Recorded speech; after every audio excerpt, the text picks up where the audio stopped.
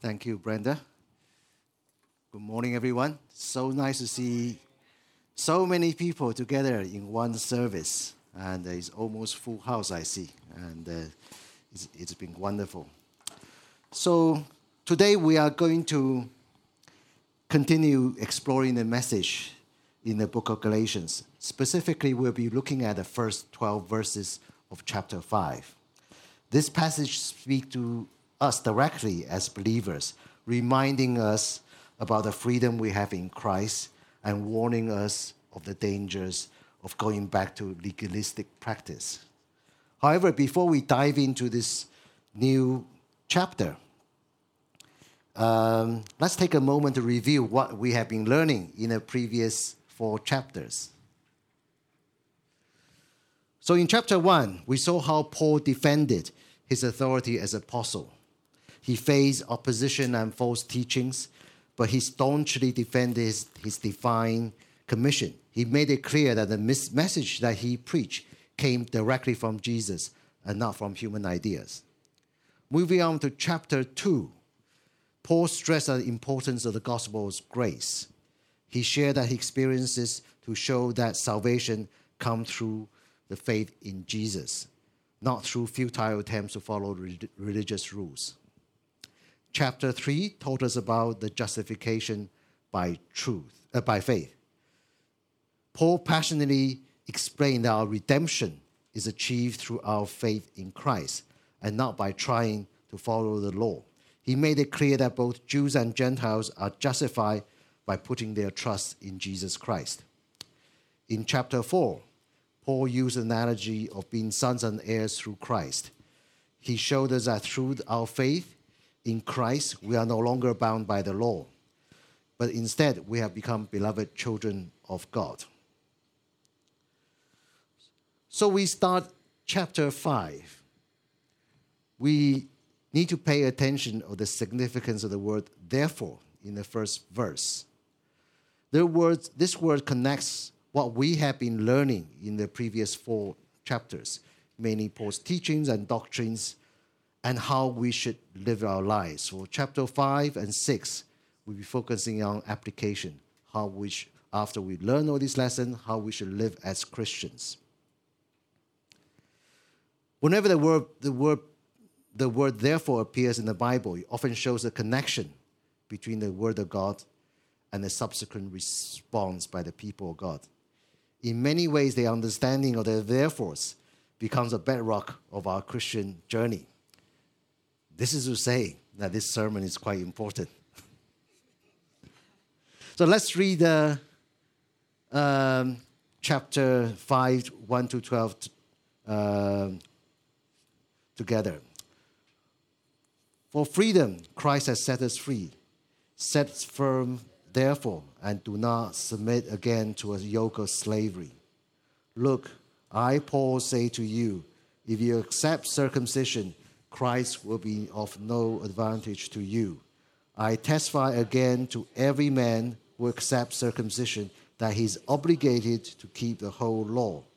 You are severed from Christ. You are my law. You have been fallen away from grace. For through the Spirit, by faith, we ourselves eagerly await for hope of righteousness. The uncertainty can count for anything, but only faith working through love.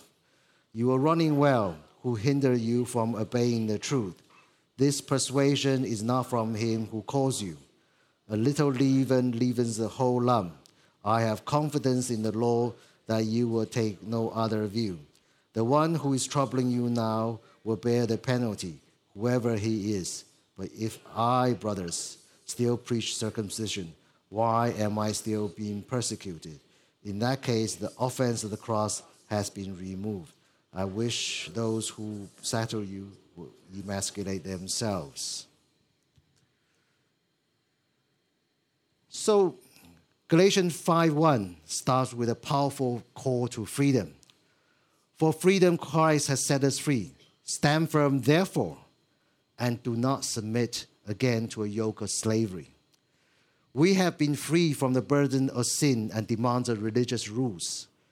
This verse is transitional, picking up the previous chapter, verses 21 to 31, slavery versus freedom, and applying to the listeners and readers in Galatians, as well as us. This verse stands at a pivotal point that resonates throughout the entire book of Galatians. Being a child and heir is very different from being a slave. As a children of God, we have been set free from the bondage of sin and the heavy burden of legalism. The chains that bound us to the weight of our past mistakes, regrets, and the pressure to compare and measure up have been broken. Through the redeeming work of Christ, we have received the incredible gift of grace and freedom. The yoke of slavery represents the heavy burden of trying to earn our salvation through our own efforts.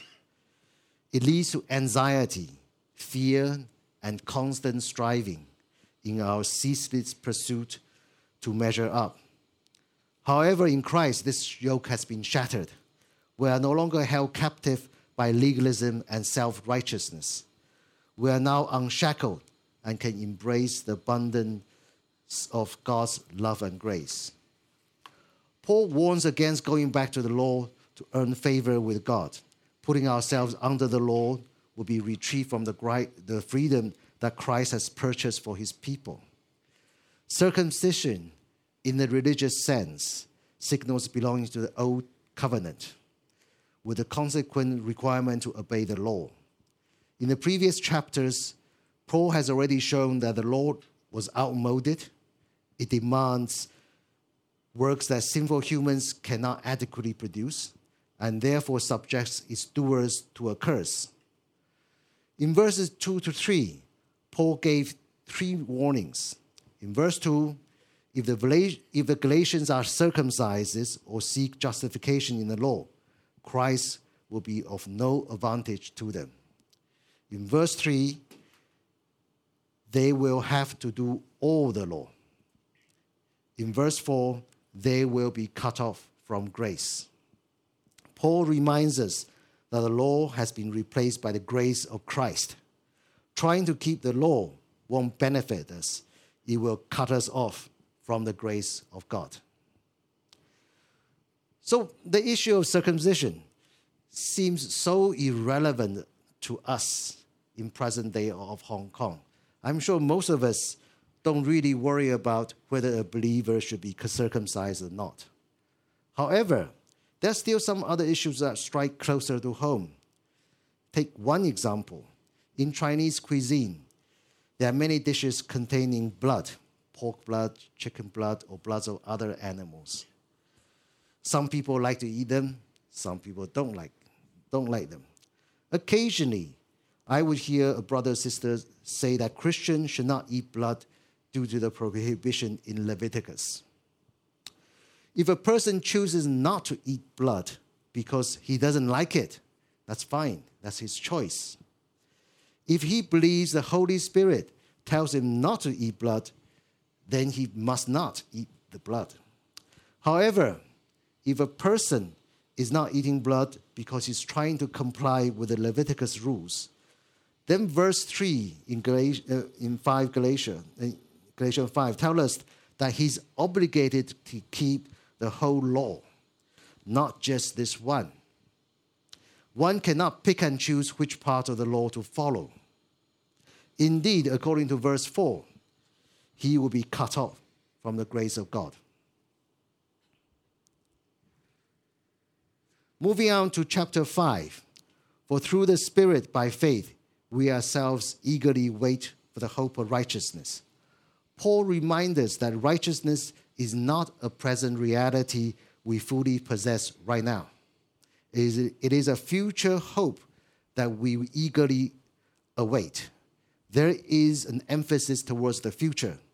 There will be a time when God would declare publicly and completely that all those in Christ are his people. This is the hope of righteousness. The longing for a time when God's vindication and justification of all his people at the time of new creation.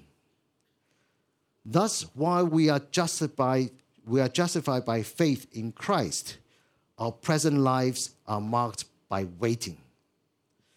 This implies that we are not yet perfect.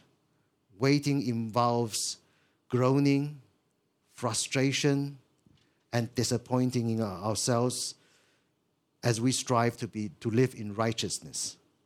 However, take comfort, my friends, for the presence of a struggle with a sin in this life does not mean that we are lost. Our imperfection does not determine our standing before God. Rather, in our waiting and longing for righteousness, show our genuine faith in Christ. Our waiting for righteousness isn't about our own efforts or following the law. It is through the power of the Holy Spirit and our faith. In this waiting, we trust in God's promises and hold on to the hope that one day we'll be transformed into the likeness of Christ. The hope sustains us during trials and temptations. It reminds us that our present struggles are temporary and our future glory is secure in Christ. We wait for the hope of righteousness through the Spirit, as Paul emphasized, not relying on our own physical efforts or following certain religious rituals like circumcision. The evidence of our future hope doesn't come from achieving high status by obeying the law, but from the new life we have in the Spirit. Our waiting is made possible by God's power, not our own strength. Through the Holy Spirit living within us, this truth reassures us that we are still connected to Christ and haven't lost God's favor in our struggle.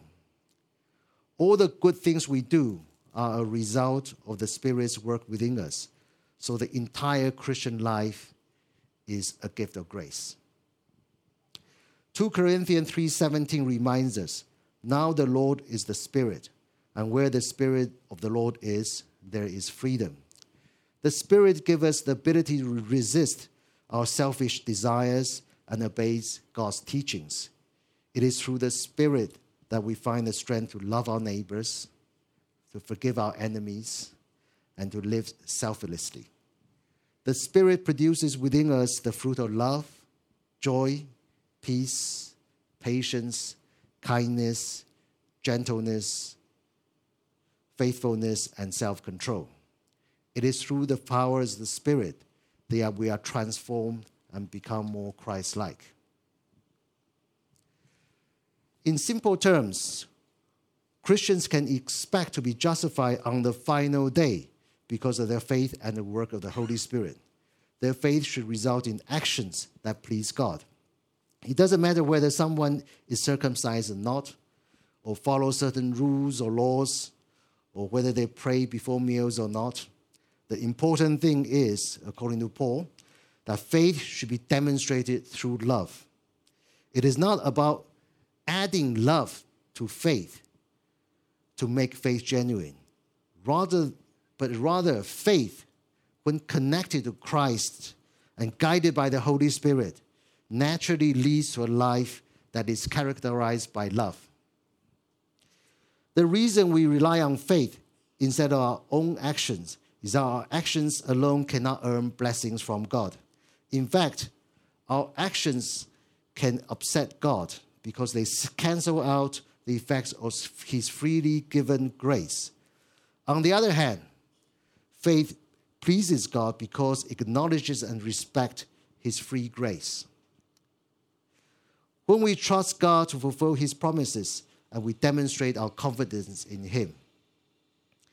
And in return, we receive the gift of eternal life. Legalism or work-based religious mindset, where we believe we must work for God's favor, put us in a servant-like relationship with God, rather than a loving relationship as children of their Father. When we think about the cross and how Christ loved us enough to sacrifice Himself, it reminds us just how much grace He has for us. Our present lives, imperfect and filled with waiting, are lived with faith in Christ. We believe his love will always be here for us, even though we are not sure about what the future holds. This faith keeps us let go our worries and fears, and also fills us with desire to give joyfully and share God's love with other people. Faith is more than just agreeing with ideas in our mind or having specific beliefs.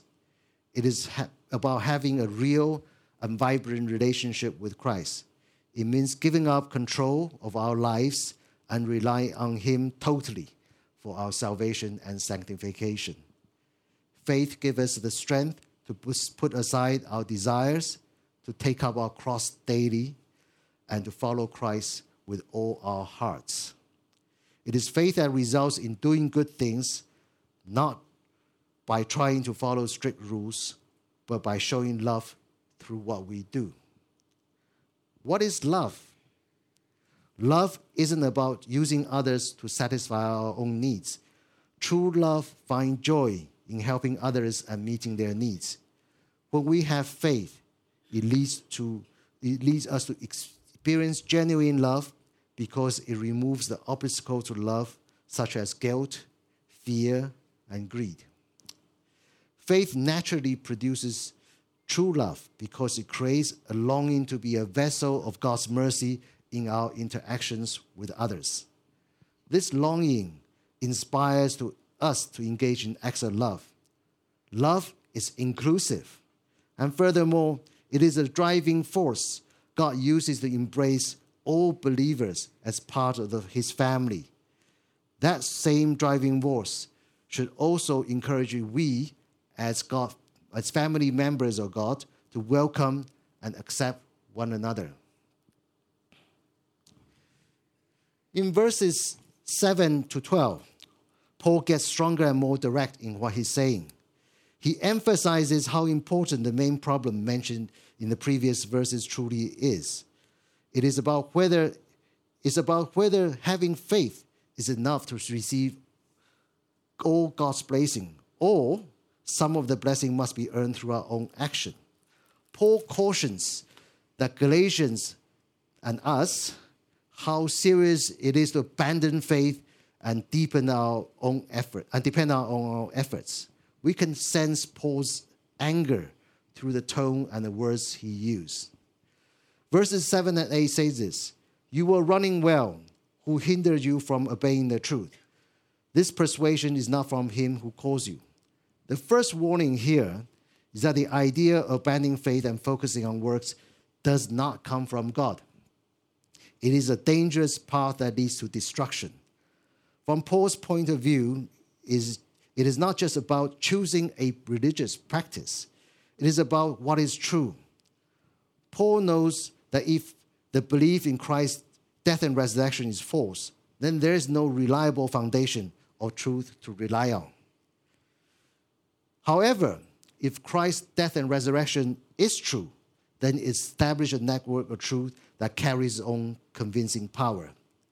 Sadly, the Galatians had been temporarily influenced by an agitator who has discouraged them from embracing this truth. Paul strongly warns them not to be swayed by such persuasion because it does not align with the God who called them through the gospel.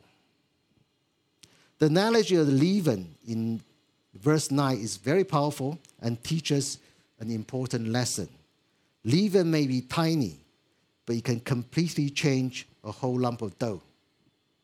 It serves a clear demonstration of the effects of compromise. Paul's main idea is that if the Galatians compromise on just this one issue, circumcision, it will have a ripple effect in other areas of their faith. This one error will spread like leaven and influence every part of their faith, changing its very core. Paul's message centers around the cross, which he sees as an eternal stumbling block or scandal for some people. The cross challenges the arrogant pride of some Jewish people who believe they are better because of their ancestry. This shocking truth confronts the mistaken belief in their own privilege and reveals the flawed basis of their superiority. depending on God or depending on ourselves, leads to different results, either life or death. Some people might find the language and tone he used in this passage to be confrontational and forceful. However, it could be seen as a reminder to those of us in church, sometimes we become so agreeable and friendly to everyone that we forget to address false teachings. These false teachings can cause lasting harm to both the congregation as a whole and individual believers. Those who have struggled to keep a Christian community alive, spiritual vibrant, despite subtle opposition, can understand the challenges faced by Paul. It is possible, sometimes the best way to effectively communicate our message, to use strong and vivid languages with multiple images that not only keep people awake, but also make them recognize the true issues at hand. Dear brothers and sisters, Galatians 5, 1-12 teaches us that we should embrace the freedom we have in Christ. In Him, we are no longer bound by the heavy weight of slavery. We are set free to have hope and eagerly wait for righteousness. We are no longer burdened by the task of trying to earn our own salvation. Even when we make mistakes and struggle in our journey, let us remember that our struggles do not determine our relationship with God. It is through the strength of the Holy Spirit, not our weak human abilities, that we find the endurance to wait. Our faith in Christ gives us the strength to keep going. But having this freedom doesn't mean that we can indulge in selfish pursuits and ignore the needs and well-being of those around us. Instead, we are meant to help and support each other with love. As Paul teaches us in Galatians 5:13, "For you were called to freedom, brothers. Only do not use your freedom as an opportunity for the flesh, but through love, serve one another." What really matters in our faith in God and our trust in Him, which we show through love, rather than simply following a set of religious rules. When we only focus on our own action, it's like seeing ourselves as employees of God, doing tasks for Him in order to receive rewards. However, faith doesn't work like a transaction with God. It is about trusting Him to take care of our needs. A mindset focused on our own action, seek our own personal satisfaction from overcoming challenges, and desire praise for ourselves. On the other hand, a mindset centered on faith finds fulfillment in seeing God overcomes challenges through us and takes joy in praising Him. This kind of faith leads to love. With the freedom we have, we should willingly choose to help and support one another with humility driven by love. This kind of service is not being demeaned or enslaved, but it is an extraordinary service, but it is also extraordinary demonstration of the true freedom that can only be found in Christ. May the truth of this message deeply touch our hearts and affect every aspect of our lives. Let us strive to live as people who have been set free, eagerly anticipating the arrival of righteousness. By doing this, may our lives shine brightly, showing God's abundant grace and unconditional love to a world that's desperately in need of hope. Let us develop an intense longing for righteousness, knowing that eventually all our longings will be satisfied. May God bless you abundantly as you embrace your freedom and live with faith, hope, and love.